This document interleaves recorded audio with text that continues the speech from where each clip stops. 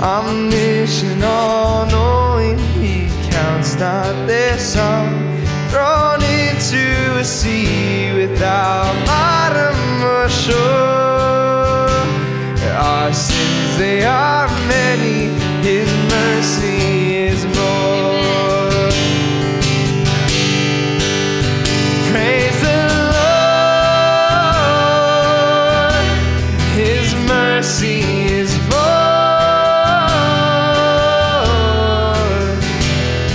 Stronger than darkness, new every morn. Our sins, they are many, his mercy is more.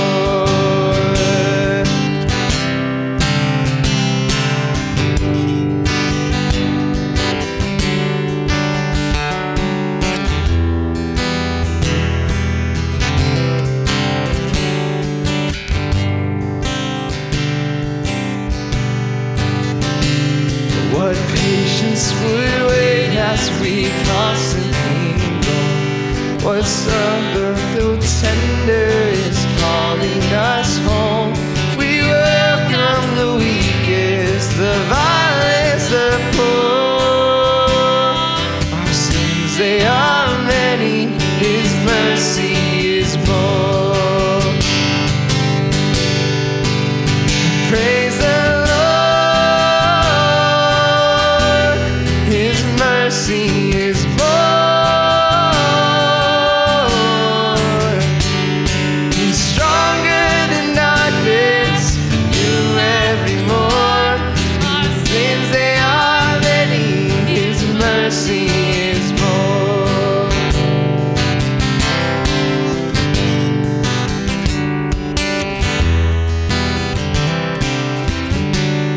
What riches of kindness he lavished on us. His blood was the payment, his life was the cost. We stood 'neath the debt we could never afford. Our sins, they are many, but his mercy is more, so much more. Praise the Lord, his mercy is more. It's stronger than darkness, but new every morn. Our sins, they are many, but his mercy is more. We'll sing it again. Praise the Lord, his mercy is more.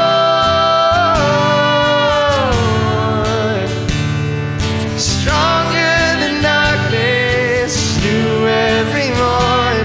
Our sins, they are many, but his mercy is more. Our sins, they are many, his mercy is more. Our sins, they are many, but his mercy is more. All right, amen. Yeah, let's give him praise.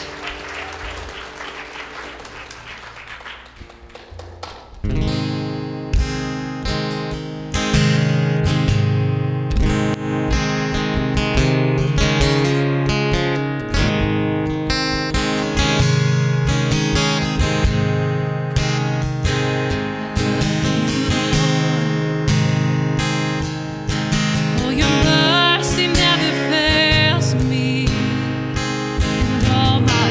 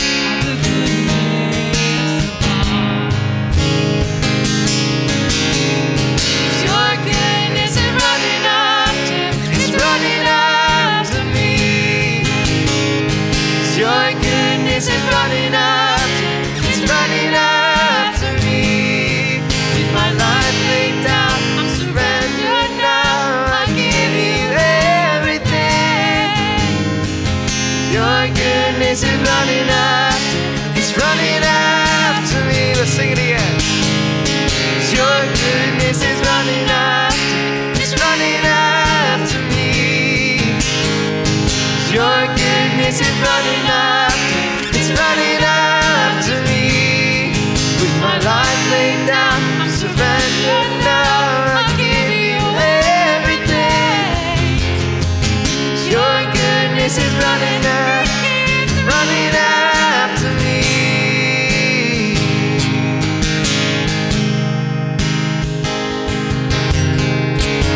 And all my life you have been faithful. And all my life you have been so, so good. Every breath that I am able, I'm gonna sing of the goodness of God. I'm gonna sing of the goodness of God. Amen.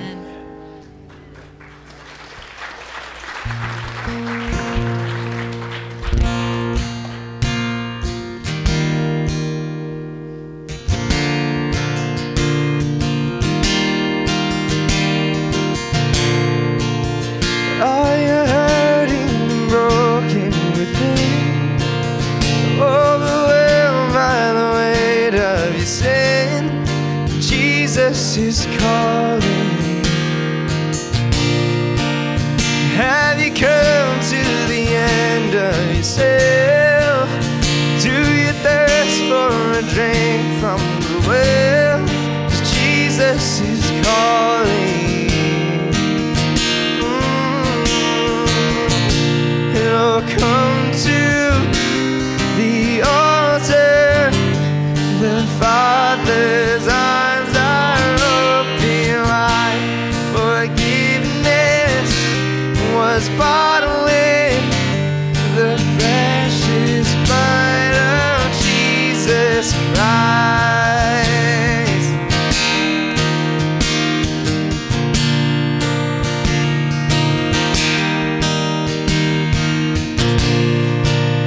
Leave behind your regrets and mistakes. Come today, there's no reason to wait. 'Cause Jesus is calling. Bring your sorrows and trade them for joy. From the ashes a new life is born. Jesus is calling.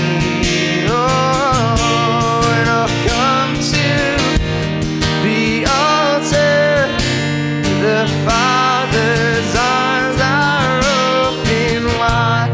Forgiveness was bought with the precious blood of Jesus Christ. So come to the altar.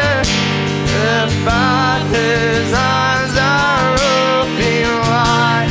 Forgiveness was bought with the precious blood of Jesus Christ.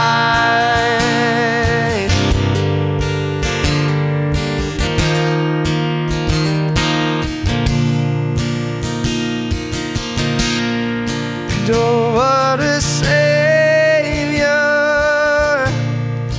Isn't He wonderful? Sing hallelujah. Christ is risen.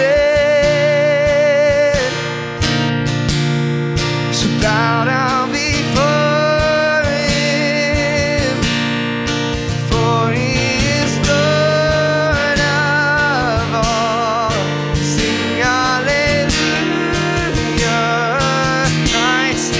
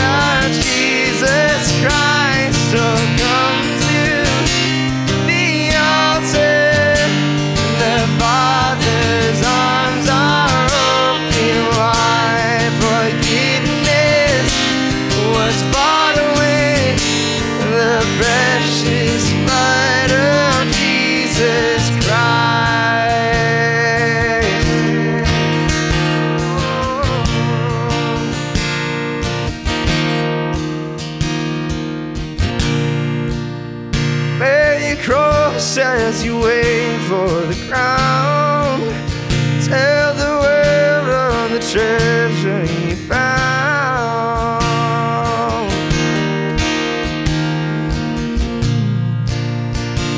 Bow your heads and pray with me, please. To Heavenly Father, I just pray that today as we've come into this building that we would just lay down all troubles, all stresses, all worries upon your feet, God. Just that we can come in here and just worship you, focus on you, set our hearts on you, God. Just pray that you make your presence known and just be with us this morning. In your Son's name, amen. All right. Amen, amen. All right, kids, go on back, and everybody can go ahead and have a seat.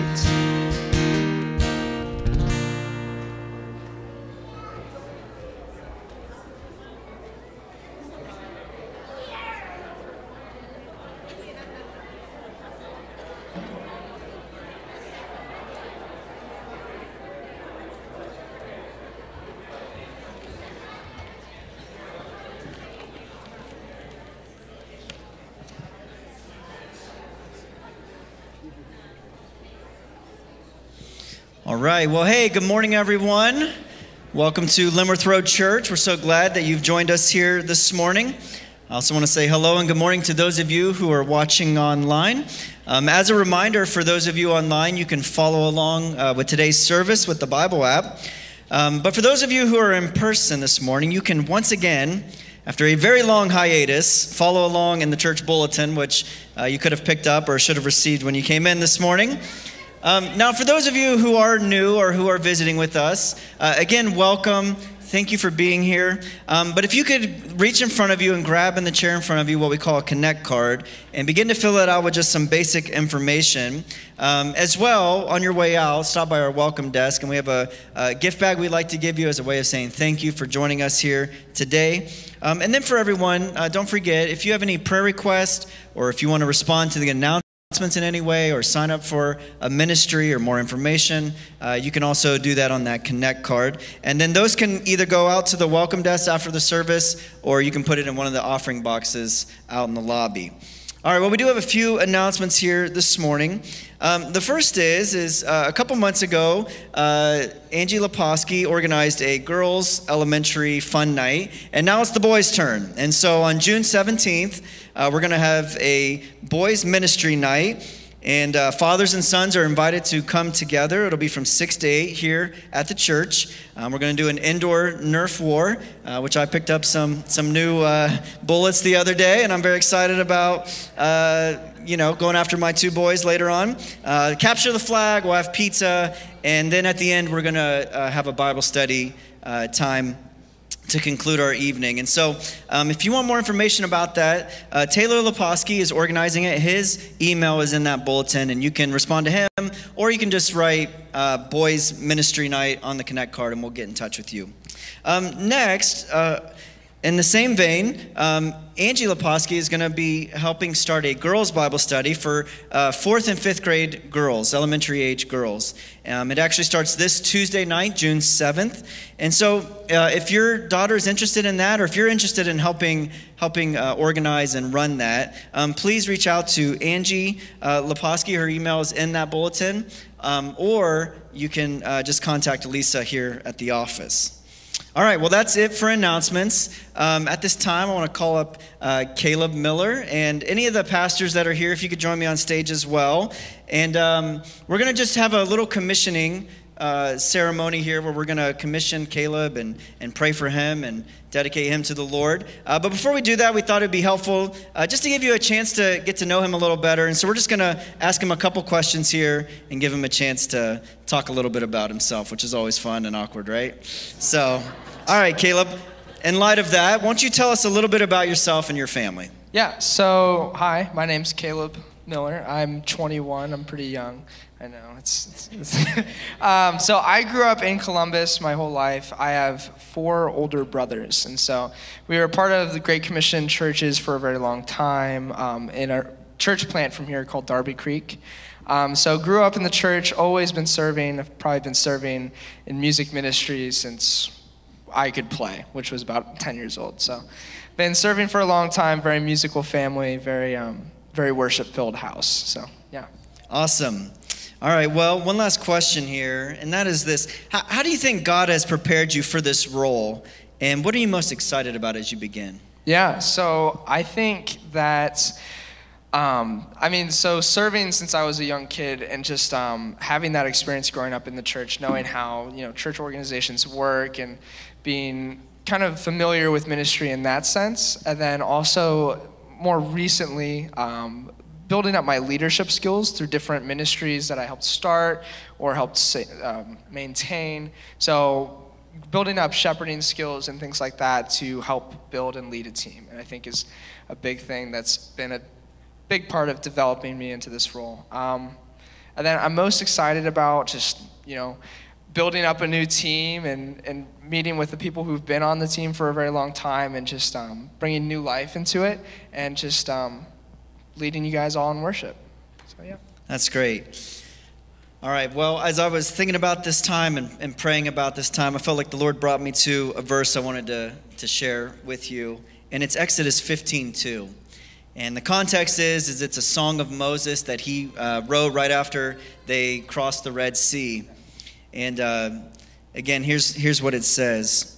It says, "The Lord is my strength and my song, and he has become my salvation. This is my God, and I will praise him, my Father's God, and I will exalt him." And so that's what we're commissioning you to do, to help lead us to praise and to worship and to sing to our Savior. And we're so excited to have you. And so let's pray for Caleb now. Will you just join us as we lay hands on him and commit him to the Lord? Father, we thank you for Caleb, and God, just that you in your sovereignty brought him here to our church. And Lord, we commit him to you now. Father, we pray you would fill him with your Holy Spirit.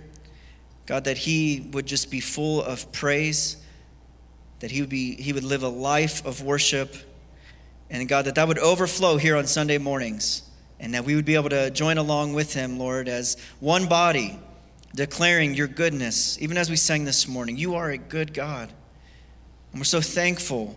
We're so thankful that we get to know you and to be in relationship with you, Lord. And so we commit him to you now. Pray you give him grace here as he begins a new role, a new path here, and pray this in Jesus' name. Amen. Amen.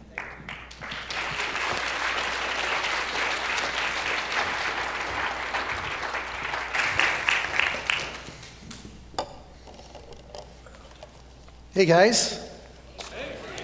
Good morning. I have too much stuff up here. Maybe get another table. Well, good morning, Linworth, and good morning to those of you that are watching online with us. Glad that you could make it. And so we're kicking off a new series. So let me start this by asking this question. Do you ever wish you could have a conversation with Jesus? In the physical sense, right across from you, just talking to him, not in a sense of being quiet before the Lord or talking to him in prayer. But what would you talk about? What would you ask him? Well, this morning, we're going to begin a new series called Conversations with Jesus. And I want to make sure about this. It's a 6-part series, correct? Or 5? I think we'll see. It's a we will see the amount of number series where I'm going to go with 6, where we bring alive these different conversations Jesus had with various real people a few thousand years ago. And yet these conversations have relevance for us today for a couple of reasons. First off, is because it's God's word, and we're digging into God's word, and we're hearing from him. And second, God's word is timeless, and thus it is relevant for us today.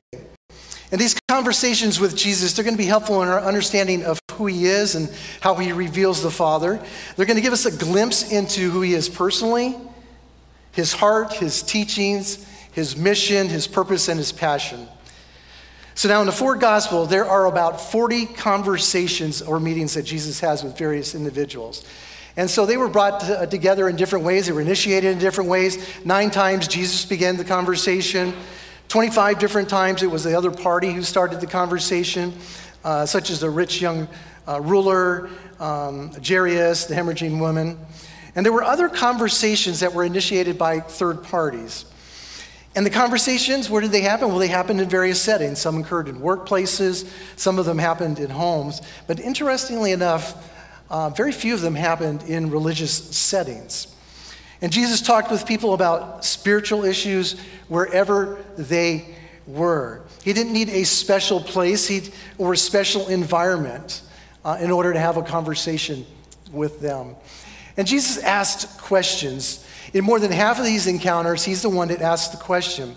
And he was present with them. He was engaged with them. He connected with people's thoughts and his feelings, yet he spoke truth and love to them sometimes. And sometimes they were hard truths that he had to speak to them about. But he did it without condemnation. And so the bottom line, to me here is that, and something for us to take away from this, is that Jesus engaged in conversations, okay? And so this is a little encouragement, be like Jesus. Let's be those believers that are not afraid to engage in conversations with people that help them see the Father. So now our first conversation in our series is between a guy named Nicodemus and Jesus, and it's found in John chapter 3, 1 through 19, and it happens at night. Now we're going to work with our imaginations a little bit this morning here. Can you imagine, once again, just sitting down? As you read the Gospels, you really do get a sense that he's just so approachable. He's not somebody that you would fear.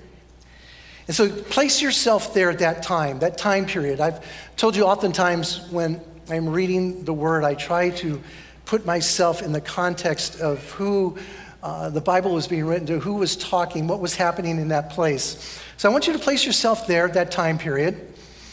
And what would it feel like? What would it smell like? What would it look like? So I want you to imagine it was at night and there's no lights.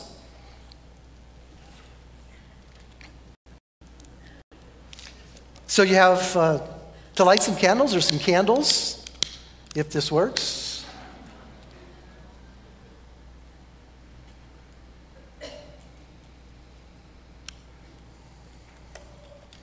Enough light to read my notes, right? But so place yourself there. And so the only way that you had light was from candles. Maybe there was a full moon or something. And if you were talking with him, you can imagine maybe perhaps it's on a rooftop. It's at night where it was cool on the rooftops. And at that time, a lot of the buildings were such that there were these flat roofs. And there were stairs on the outside of the building. And you would walk up to get to your roof.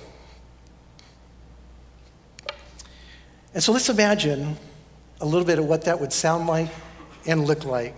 And we're going to listen in on what it could have looked and sounded like over 2,000 years ago. But I have so many questions. Shall we sit first? Oh, yes, of course.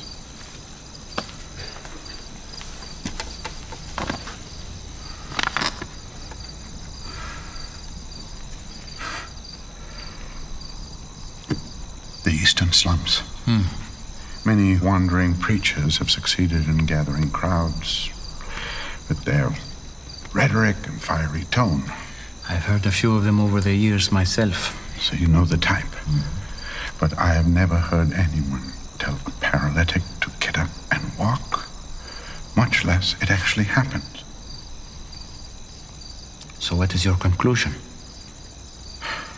I believe you are not acting alone.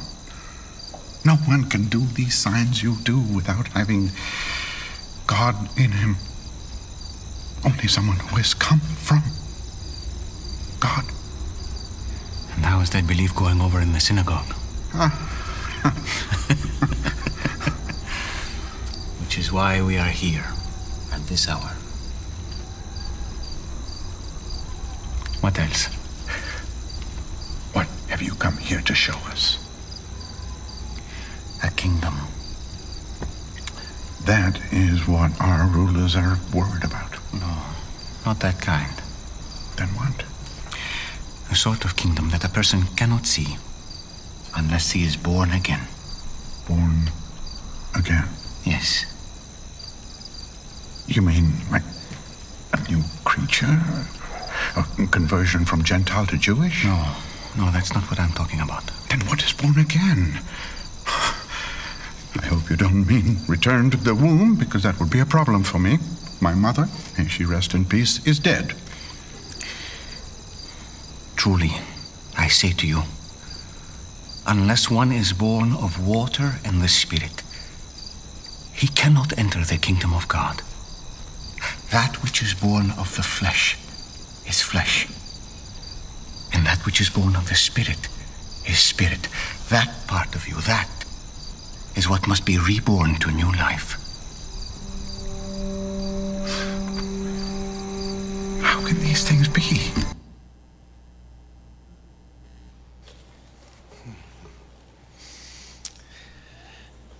So as I've said, as you've seen here, our first conversation is going to be with Nicodemus and Jesus. And you can imagine perhaps a little bit that maybe that's what it would have felt like and what it would have looked like. And as you begin to imagine what the personality perhaps of what Nicodemus himself would be like. But it's in John chapter 3, and it's one of the most iconic conversations in all of the Bible. And it includes the most quoted passage in the Bible, of course, John 3:16, and also one of the most mysterious. By the way, that clip was from The Chosen, and we're going to perhaps revisit it a little bit with a little bit more of it a little bit later. And before we get too far along, we're going to camp in John chapter 3, verses 1 through 19. And so you can go ahead and open your Bibles, open your phone there, and it's in our Pew Bibles. It's on page 887. And the way that we're going to break this down this morning is by looking at the three questions that Nicodemus asked and then the three answers that Jesus gave him. So before we get too far along, let's go ahead and pray.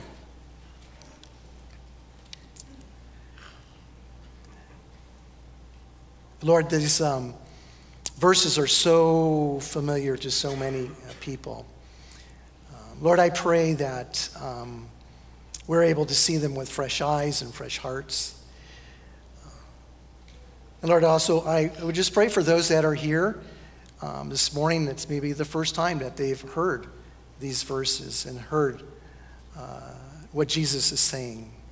And Lord, I pray that they are able to hear you, that you would draw them to you, and that because of that, their lives would be changed. We pray all this in Jesus' name. Amen.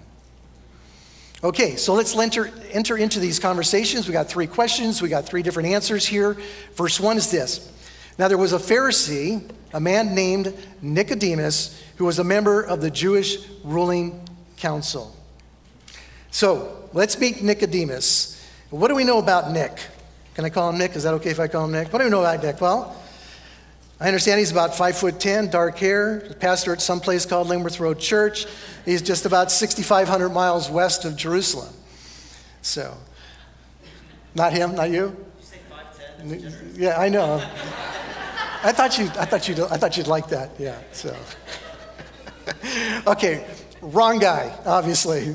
But we meet Nicodemus three times in the Gospel of John. First time is right here in the beginning, where we learn that he's a Pharisee and he's a member of the Jewish ruling council of the Sanhedrin. The second time is in John chapter 7. It takes place during a meeting of the Sanhedrin, and the temple guards were being beat up for not taking Jesus captive, and the guards are defending themselves and are just saying, hey, no one ever spoke like this guy. I mean, what are we supposed to do? And the Pharisee said, do you see any of us believing in him, basically? And then Nicodemus, the one who had been with him at night, spoke up and he says, does our law condemn a man without first hearing what he has to say? And so this begins to give us a little bit of an insight to Nicodemus and what he is beginning to think about who Jesus is. And then the third time we meet him in chapter 19, verses 38 through 42, and this was after Jesus was crucified. Verse 39, Nicodemus also, it says, who earlier had come to Jesus by night, came bringing a mixture of myrrh and aloes, about 75 pounds worth. And that amount of spices cost a lot of money. So this is how we know that he was rich. And so we can see that this conversation that Nicodemus had with Jesus at night in the beginning here was very important conversation to Nicodemus. As we get to the end of John, we begin to see where his heart has gone. So the scriptures tell us first that he was a Pharisee. So he's a very devout follower of Judaism.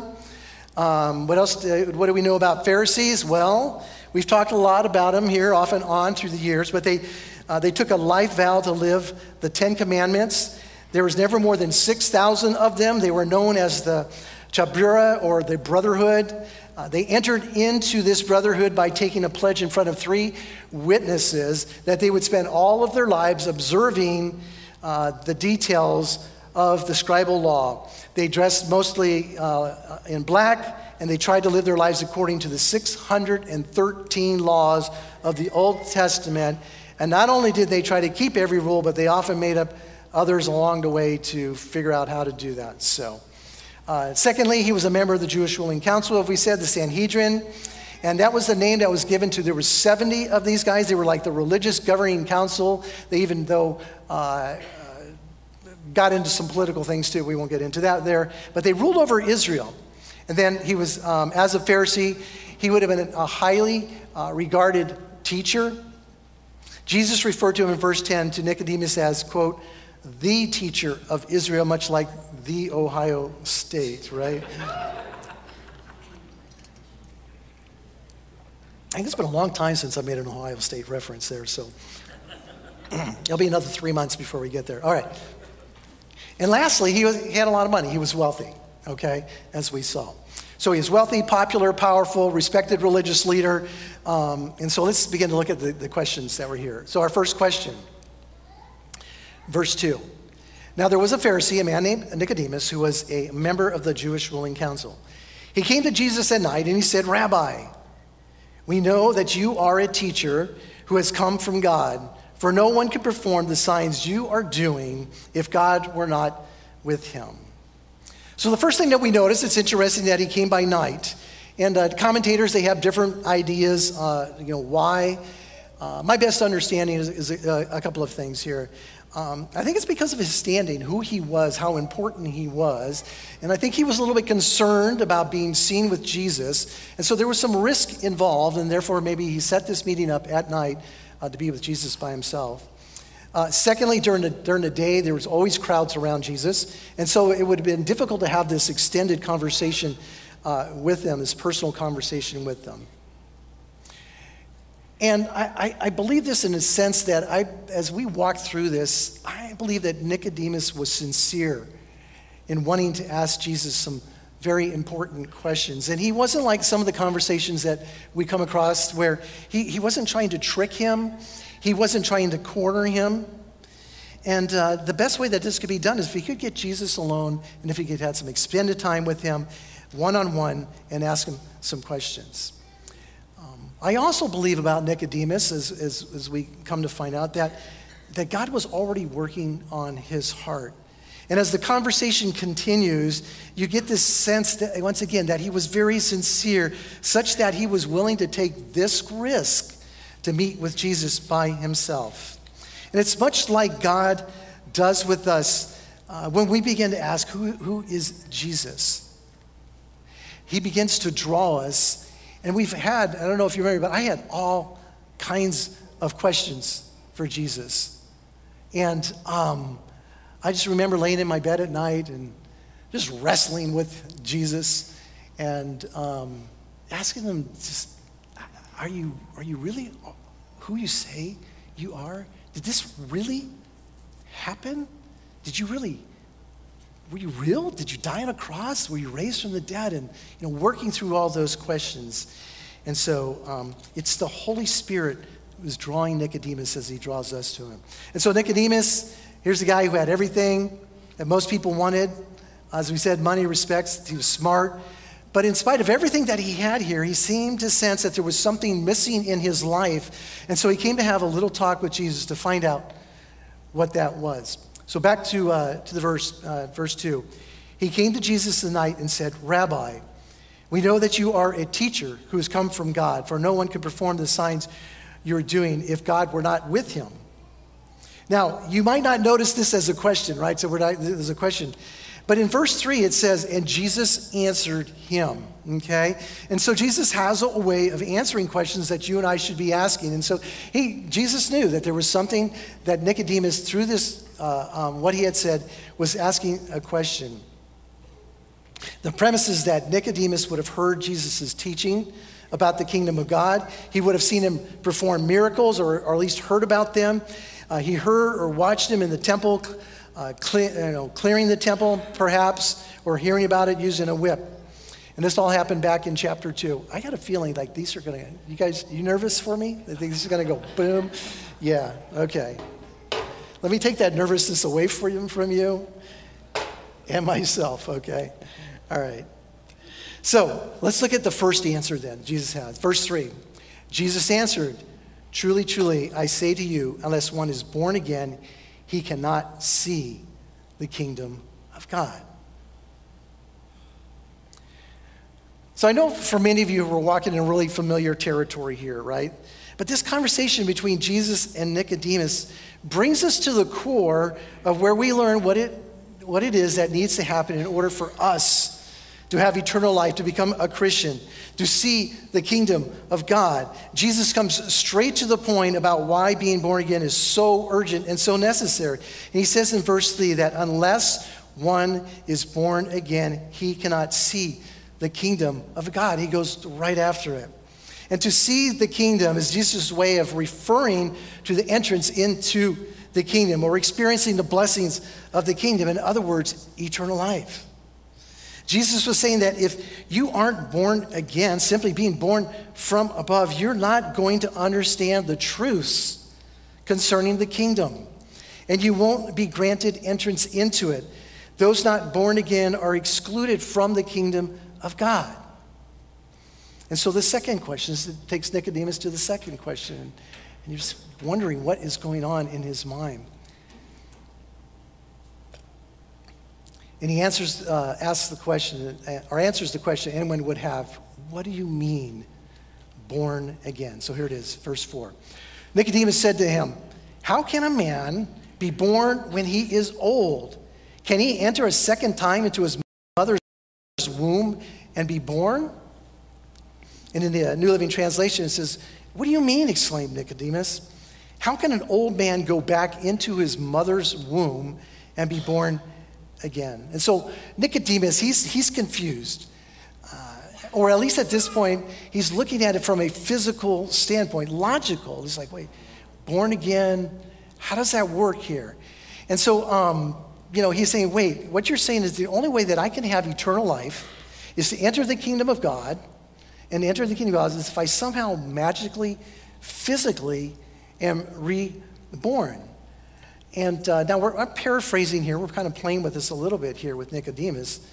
But I don't want you to miss the point that Nicodemus is sincere in trying to figure this out. Nicodemus wasn't being silly when he was asking these questions. It was just confusing to him. So here's the second answer. The second answer, verse 5, Jesus answered, "Truly I say to you, truly, truly I say to you, unless one is born of water and the Spirit, he cannot enter the kingdom of God. That which is born of the flesh is flesh, and that which is born of the Spirit is spirit. Do not marvel that I said to you, you must be born again. The wind blows where it wishes, and you hear its sounds. But you do not know where it comes from or where it goes. So it is with everyone who is born of the Spirit." Once again, I think the New Living Translation helps us out here. I'm going to go ahead and read it in that. And Jesus replied, "I assure you, no one can enter the kingdom of God without being born of water and the Spirit. Humans can reproduce only human life, but the Holy Spirit gives birth to spiritual life. So don't be surprised when I say you must be born again. The wind blows wherever it wants, just as you can hear the wind but can't tell where it comes from or where it is going. So you can't explain how people are born of the Spirit. In other words, born from above, born again.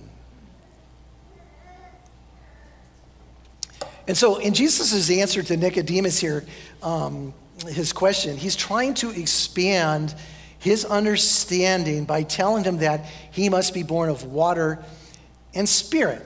And by using these words, he's going to be able to help Nicodemus understand what he is talking about. That it's not just this physical act, but something that's much deeper, something that's more mysterious and spiritual, and that it comes from God. And so when Jesus says being born of water and spirit, there's different thoughts on what this may mean, what the water part means here, and invoking things like water baptism and talking about John the Baptist. Or it could be a reference to Ezekiel chapter 36, verse 25 through 27, and this which is where Nicodemus might have connected to where God says, I will sprinkle clean water on you, and you shall be clean from all your uncleanliness, and I will give you a new heart and a new spirit I will put within you. See, but I think the answer is in the way that verse 5 is constructed, the way that it's put together. And then we bring verses 5 and 6 together, which play off each other, and it completes the thought. So first in verse 5, notice he says, unless one is born of water and the Spirit, he cannot enter the kingdom of God. He says water and spirit, two different things. And then look at the very next verse. Verse 6 says, that which is born of the flesh is flesh, that which is born of the Spirit is spirit. The New Living Translation again says, I assure you no one can enter the kingdom of God without being born of water and the Spirit. In other words, verse 6, humans can reproduce only human life, but the Holy Spirit gives birth to spiritual life. I think Jesus is talking about physical birth when he's talking about the water. Just think about it. When a person is born physically, a person is born of water, right? We know why. Because something breaks, right? What happens, right? Woman's ready to get into labor. What do we call that? Her water broke, right? And then the amniotic fluid of the womb bursts open, and that water drains out, and the baby's coming. And at that point, you can't stop it. And they, of course, at that time would have understood just like we would understand. So Nicodemus is talking about a physical birth and a rebirth. His first understanding is that it was a physical birth, and so Jesus is moving him along here. So it makes sense to me that it could mean this. Unless you were born of the water physically, which leads to physical life, so too you must be born spiritually, which leads to spiritual life. That which is born of the flesh is flesh, which is born of the Spirit is spirit. And here's this. You must be born of the water and the Spirit. You have to be born the first time to be reborn the first time. Let me say that again. You have to be born the first time physically to be reborn the first time spiritually. And so the ultimate bottom line here is that unless one is born from above, through the cleansing work of the Spirit of God within, he or she cannot enter the kingdom of God. So let's go ahead and pick this up in verse 7 as part of Jesus' second answer. Jesus says, Nicodemus, do not marvel that I said to you that you must be born again. Or he says in the New Living Translation, so don't be surprised when I say you must be born again. And so then he gives an illustration for him to help him understand this. Something that seems mysterious, but it's understandable once it's described, much like the mystery of being born again. So in verse 8 he says, the wind blows where it wishes, and you hear its sound, but you do not know where it comes from or where it goes. So it is with everyone who is born of the Spirit. So in other words, being born again is a mysterious event, just like the wind blowing. It's a mystery. You can't explain it, but it doesn't make it any less real. It's real and it's true. Nobody can see the Holy Spirit, only the effects of his work in a person's life.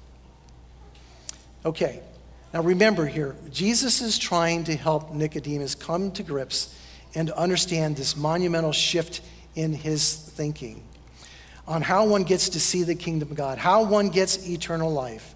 And you got to admit, his mind must have been swimming in so many different directions. Because if he believes this, if he believes Jesus and what Jesus,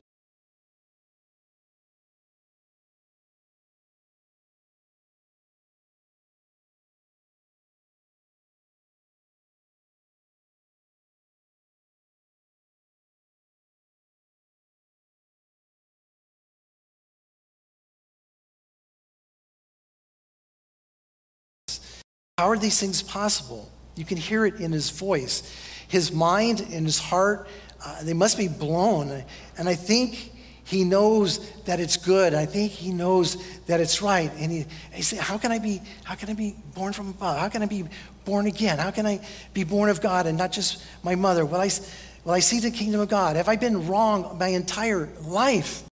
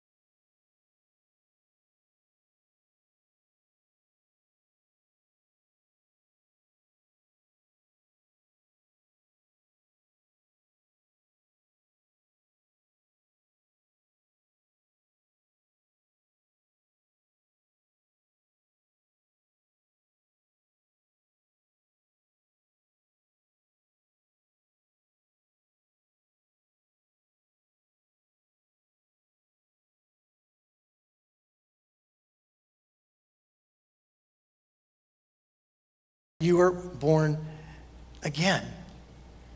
And for some of you here, those may be new words to you.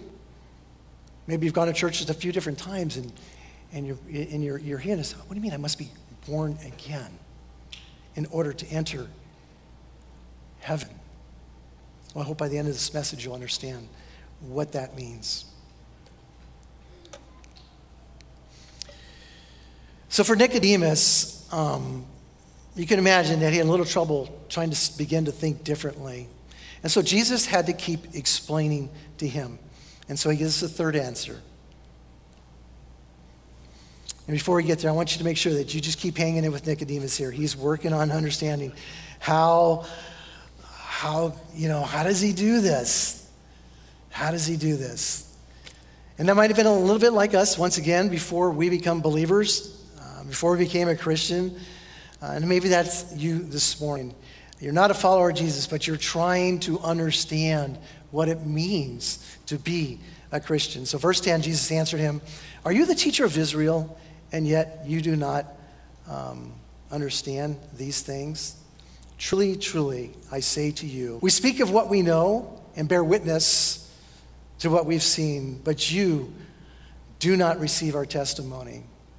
If I have told you earthly things and you do not believe, how can you believe if I tell you heavenly things?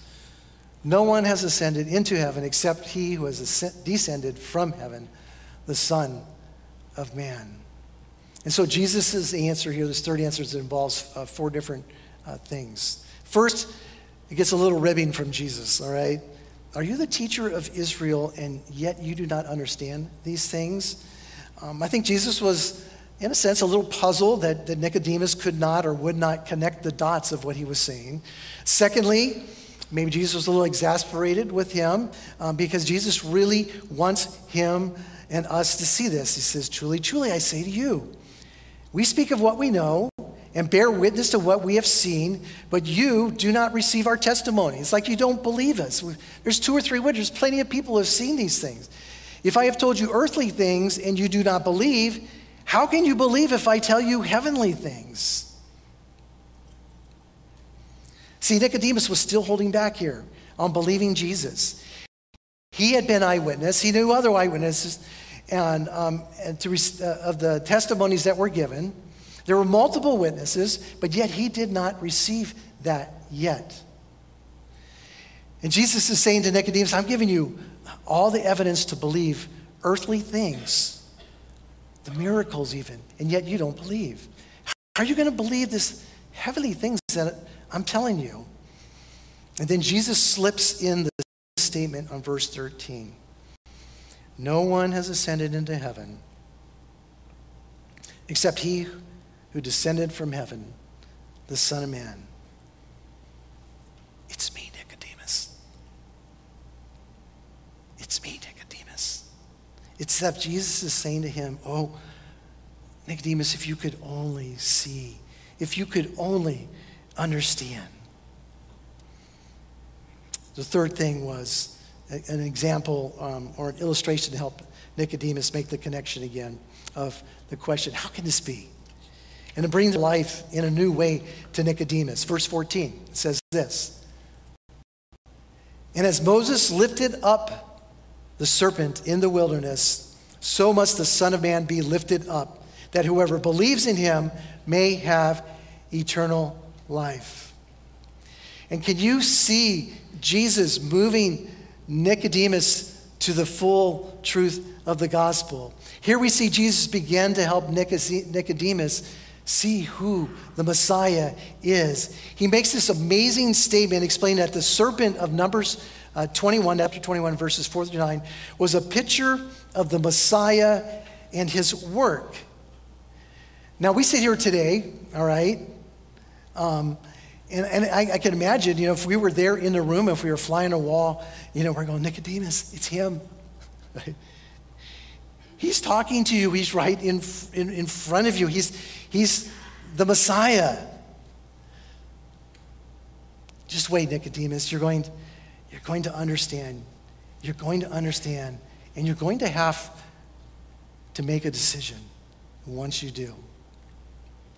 So if you know the story in Numbers 21, or if you don't, obviously Nicodemus would. Quickly, this is what it looks like. The Israelites had experienced God's deliverance from slavery in Egypt, okay? So there's plagues, the parting of the Red Sea, there's the pillar of a cloud and a pillar of fire that lead them. And what happened? They just weren't satisfied. So they began to grumble, they began to complain. They were getting impatient. They began to doubt God, and they began to, it says in the scriptures, they began to speak against God and Moses, to complain. Their hearts started wandering after other gods. And there's just a ton of symbolism in those verses there, which we don't have time to get into. But in J.D. Greer's explanation of this passage, he says this. This is really a picture of sin. We doubt God, disbelieve him, grow dissatisfied with his ways, and our hearts wander from him and begin to serve other gods, our passions. God, I'm not satisfied with you. I need something else. I need romance, I need money, I need comfort, I need all these other things that you don't seem to be giving to me. And so they're disgruntled, and this is happening. So God sends fiery serpents into the camp. He calls them in the scriptures vipers of death. And they're everywhere. There's thousands of them. And many of the people died, and they began to wail, they began to be in pain, and they're crying out to God. And so that is a picture there of the curse of sin, the pain, and it's a picture of the brokenness of life. So God in his mercy tells Moses to make a bronze image of one of the serpents. He puts it high up on a pole, and he tells the people that if they can get their eyes on that and look at it in faith, they will be healed. Now here's the cool thing. We can look back, right? The Israelites' experience in the desert was a foreshadowing, was a looking forward to what Jesus did for all people, all mankind, when he was lifted up on the cross. And he bore our pain. And Jesus was telling his one-man audience this life-changing truth.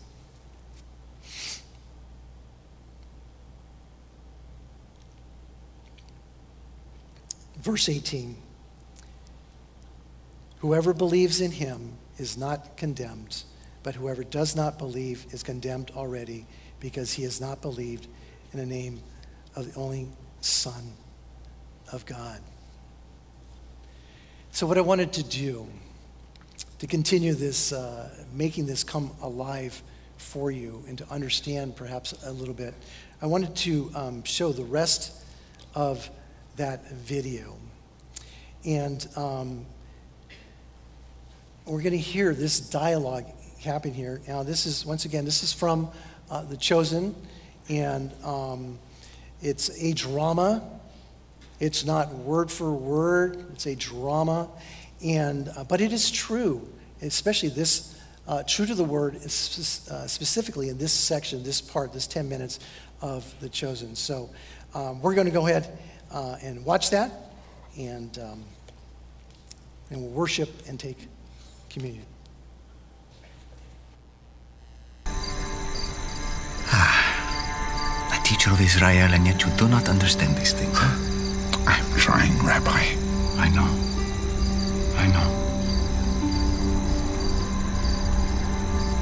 Do you hear this? What? Listen. What do you hear? The wind? How do you know it's the wind? 'Cause I can feel it. I hear it sound. Do you know where it comes from? No. Do you know where it's going? No. That's what it is to be born again of the Spirit. The Spirit may work in a way that is a mystery to you. And while you cannot see the Spirit, you can recognize his effect. Mind is consumed with thoughts of what a stir these words would cause among the teachers of the law. Yes, and I do not expect otherwise. I speak of what I know and have seen, and it has not been received by the religious It leaders. is hard to receive. So if I have told you of earthly things, and you do not believe, how can I tell you heavenly things? I believe your words. I just fear you may not have a chance to speak many more of them before you are silenced. I have come to do more than speak words, Nicodemus. More miracles. Yes, but even more than that. Do you remember when the children of Israel complained against God and against Moses in the wilderness of Paran? Yes. They wanted to return to Egypt, and they cursed the manna that God sent them. And then? They were bitten by serpents, and they were dying. But But God made a way for them to be healed. Moses lifted the bronze serpent in the desert, and people only needed to look at it. So will the Son of Man be lifted up, so that whoever believes in him may have eternal life. Our people are not dying from snake bites. They're dying from taxation and oppression. I'm sorry to disappoint you, but I did not come to deliver the people from Rome. Then from what? From sin. From spiritual death. God loves the world in this way, that he gave his only Son, that whoever believes in him shall not perish, but have eternal life. So this has nothing to do with Rome. It's all about sin. God did not send his Son into the world to condemn it, Nicodemus. He sent him to save it through him. It's as simple as Moses' serpent on the pole. Whoever believes in him will not be condemned, but whoever does not believe stands condemned already. Have you ever heard anything like this before? When I met Lilith, Mary, that day, I told my wife and my students she was beyond human aid. Only God could have healed her. And then I saw her healed. And here you are, the healer. My whole life I have wondered if I would see this day.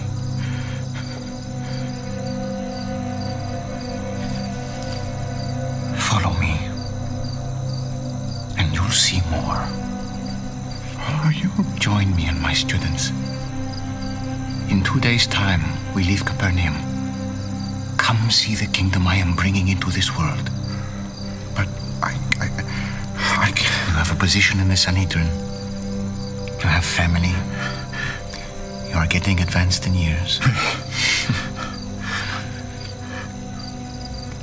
I understand. But the invitation is still open. The invitation to what exactly? To lead a nomadic life, to give up who I am. It's true. There is a lot you would give up. But what you would gain is far greater and more lasting. Is this another one of your born-again mysteries? Maybe. I know mysteries aren't easy for a scholar. Think about it. Take your time. On the morning of the 5th day, we leave, and we'll meet by the well in the southern quarter at dawn.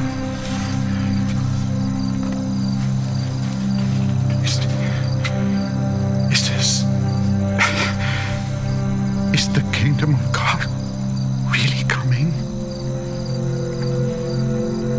What does your heart tell you? My heart is swollen with fear and wonder. It can tell me nothing except that I am standing on holy ground.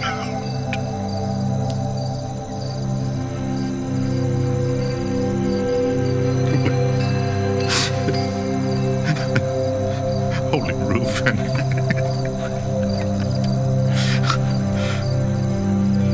I do hope you come with us, Nicodemus.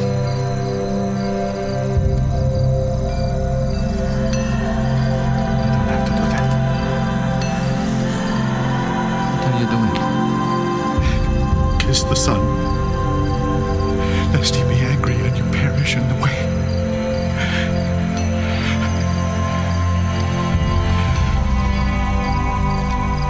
Blessed are all who take refuge in him.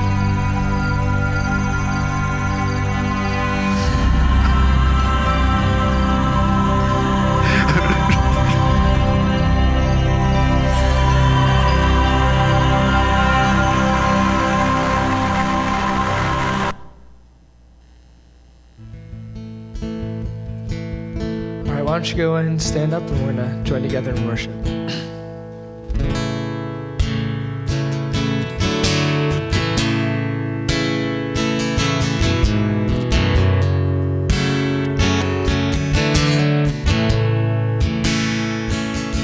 Lord, I come, I confess, bowing here, I find my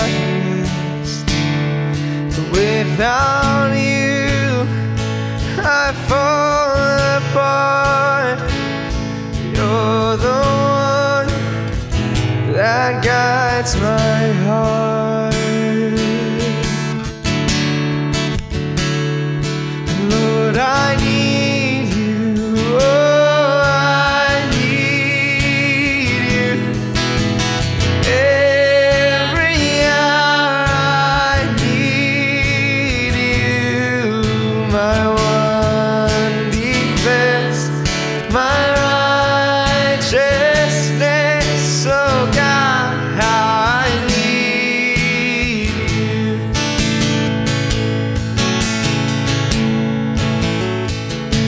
Where sin runs deep, your grace is more. Where grace is found is where you are. And where you are, Lord, I am free. Your holiness is Christ in me.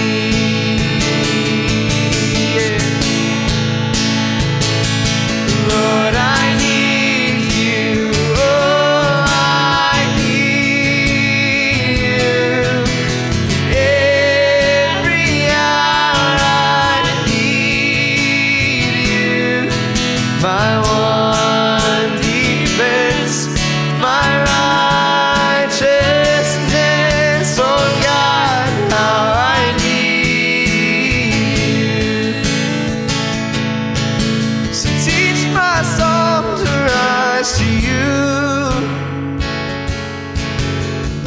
temptation comes my way, and when I cannot stand, I'll fall on you. Jesus, you're my hope and stay. Oh, so teach my soul to rise to you when temptation comes my way.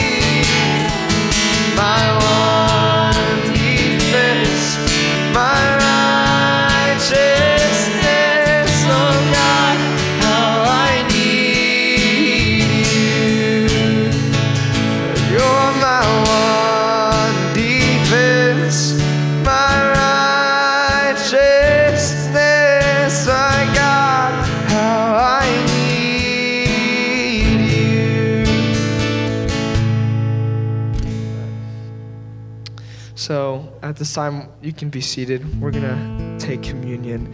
So if you didn't grab a communion cup on your way in, they're in the back and through those doors. But so we take communion twice a month here at Linworth. And so we do, and we follow what it says here in 1 Corinthians 11:23-26, which says this. It says, "For I received from the Lord what I also delivered to you, that the Lord Jesus on the night when he was betrayed took bread, and when he had given thanks, he broke it and said, 'This is my body, which is for you. Do this in remembrance of me.' In the same way, he also took the cup after supper, saying, 'This cup is the new covenant in my blood. Do this as often as you drink it in remembrance of me. For as often as you eat this bread and drink the cup, you proclaim the Lord's death until he comes.'" And so we do this act as a reminder of Christ's sacrifice on the cross, of his ultimate sacrifice of grace and love towards us. And so take it whenever you're ready. We're going to take this next song to reflect and pray. And when you're ready, just join us as we sing about his worship, or as we worship about his love and his grace for us. And just pray that if you don't know, if you haven't accepted Christ as your Savior, if you haven't done that, if you have questions like Nicodemus, come find me, come find anybody on staff or any of the pastors. We'll be happy to talk to you. So as we go through this next song, just take some time to reflect and just to worship and pray and sing about his love.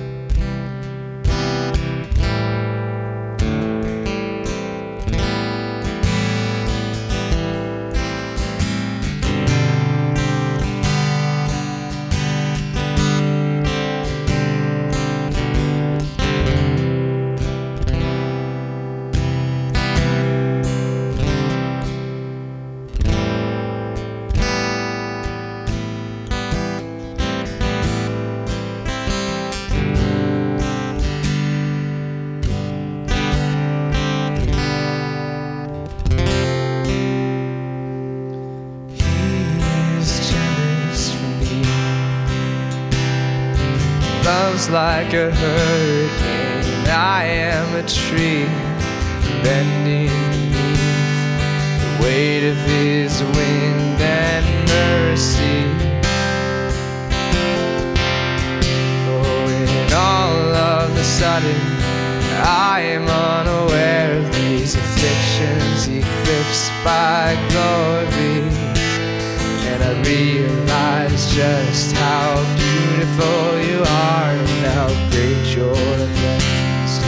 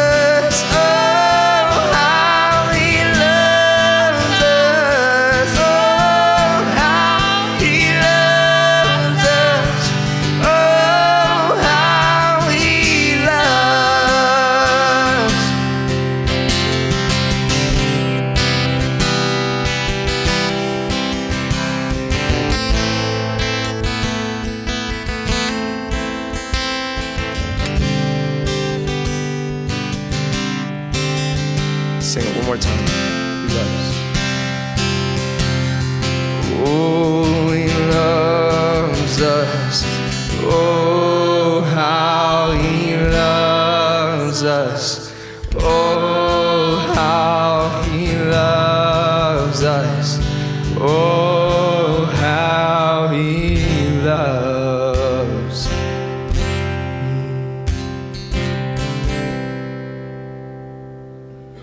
All right, we're gonna sing one last song. So if you're not standing, please do, and we're gonna just join together and worship with us.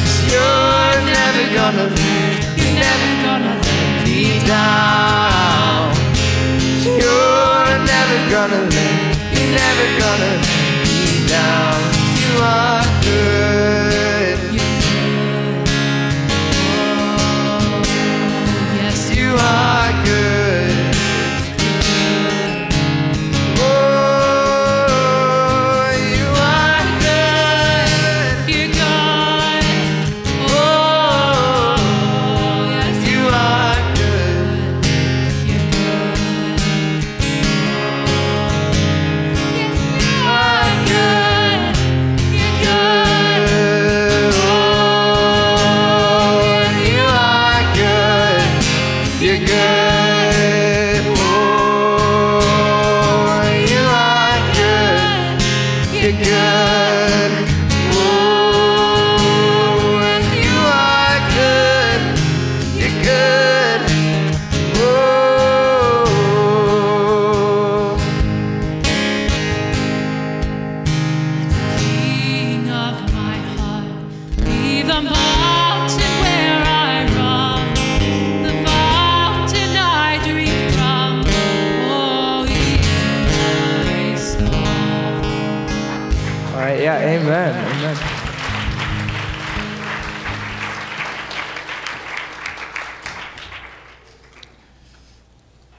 Okay.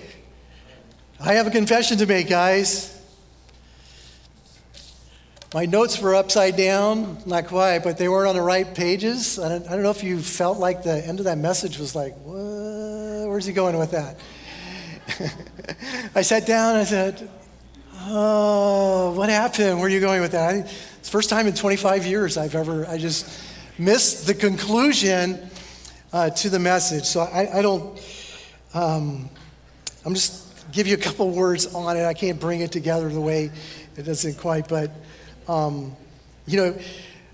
Jesus was working Nicodemus towards the most famous verse in the Bible, right? John 3:16. It was the verse that was just going to bring everything together.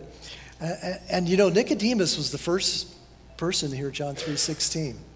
He probably made the first sign too, but he was the first person to hear it. It's for God's so loved the world, right? That he gave his only son.